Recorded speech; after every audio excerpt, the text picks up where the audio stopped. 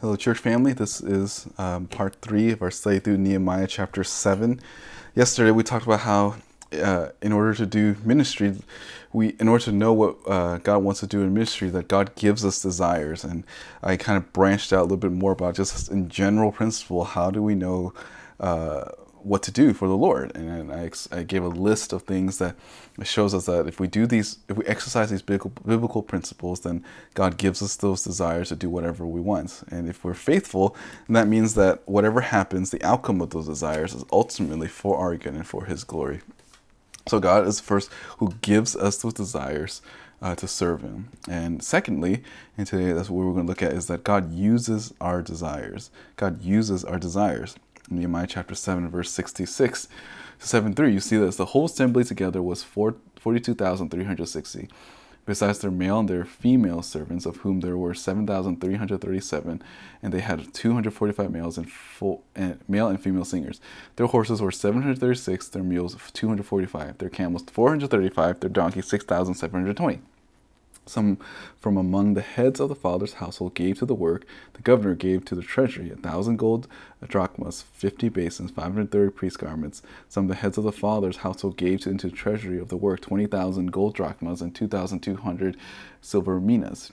That which the rest of the people gave 20,000 gold drachmas and 2,000 silver minas and 67 priest garments. Now the priests, the Levites, the gatekeepers, the singers, some of the people, the temple servants, and all of Israel lived in their cities. And when the 7th month came, the sons of Israel were in their cities. So you notice that there was a list of numbers of things that were given, and all the people here gave because they have a desire to do it. They came back, and the Lord used them ultimately to rebuild and refinance the work of the temple, as well as just just stimulate their economy.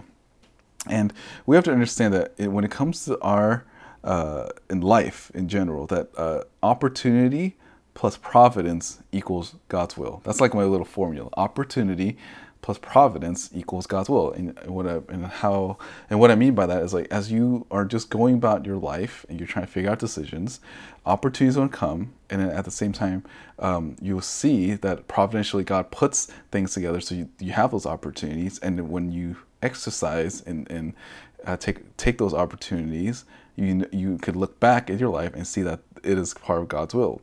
At the same time, God can take providence away, and it will be very obvious that this is not God's will. You may have the desire, and you may even have opportunity, but sometimes providentially the Lord makes it not work out for you. So, for example, you may want a job, you have the opportunity. Providentially, God gave you the opportunity to go for it, and you go through the interview, and it just doesn't work out. So you can see providentially, this is not God's will for you to have that job. When you're applying to school, you apply. You have the opportunity to apply it. You apply it, and then for whatever reason, whether the application or too many students, or the school runs out of money, whatever, providentially, you're unable to be accepted. Now you know God's will. So opportunity plus providence equals God's will. Missionaries move into action because God uses their desire, and God uses opportunities to give them opportunity to go into the mission field. If you look at the missionaries in the past, they had a desire. God gave them those desires. God used their desire to go. And then some people have opportunity to go travel someplace, and then God providentially protected them and even gave them safe passage, and as well as just different people that get saved along the way, and then they provide for them, and that's all part of God's will. We have to understand that these gifts, these desires, and all that we have is given by God, and it is done, and the desires was given by the Lord, and the future reward is also given by God. Luke 21 talks about how we need to think about the future, the eternal things, investing in the future. Don't invest in things of the world. And as you think about opportunities, you have to think of the eternal things. As you apply it to your life, if you apply and diligently serve the Lord, there's going to be a reward for you.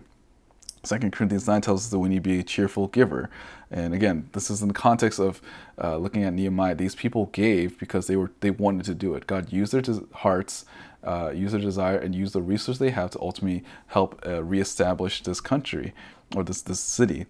God uses desire to do His will. Again, First Timothy 3, I've said this before, the very first qualification of an elder is that they must aspire to the position of elders.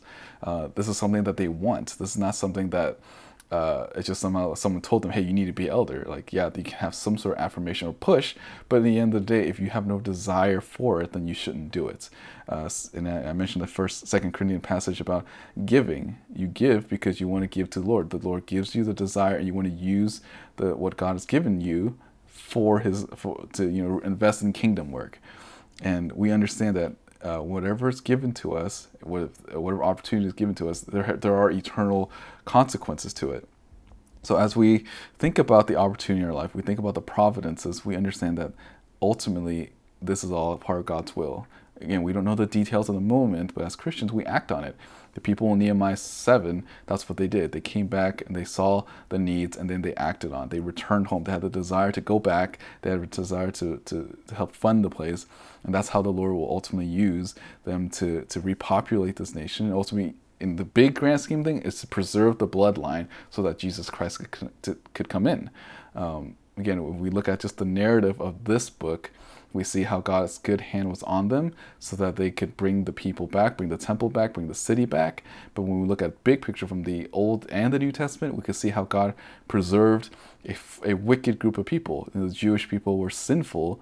That's why they were put into exile. And by God's grace, they were brought out of the exile. And God's providential mean, Ezra, Nehemiah, Esther, all of them came into place so that the Jews can be preserved, and ultimately the promises of God in salvation and bringing his son into the world is what happens. So when you think of the big picture, every time you see the Lord preserving the Israelites, is ultimately because he is faithful. He is faithful in protecting his people so that the Messiah can come, so that everyone can be saved. So yeah, again, but at the moment here, Nehemiah and all the Israelites that came back, God used his desire to reestablish this. Now we know that the temple that was built here is going to be the temple where Jesus is going to be kicked out, is going to be insulted, and all of that. That's this temple. But until that moment, there's the beginning of it. At least there were faithful people that came back to try to rebuild this. Again, all of this is putting into place so that God's sovereign plan can be fulfilled. But in the moment, and even the time of Nehemiah, all he knew was that, okay, I'm just going to go do this. And the people there, like, okay, yeah, we're going to go back and we're going to serve. They had no clue how their actions impacted God's sovereign will, and ultimately even for them, as it would usher in the Savior.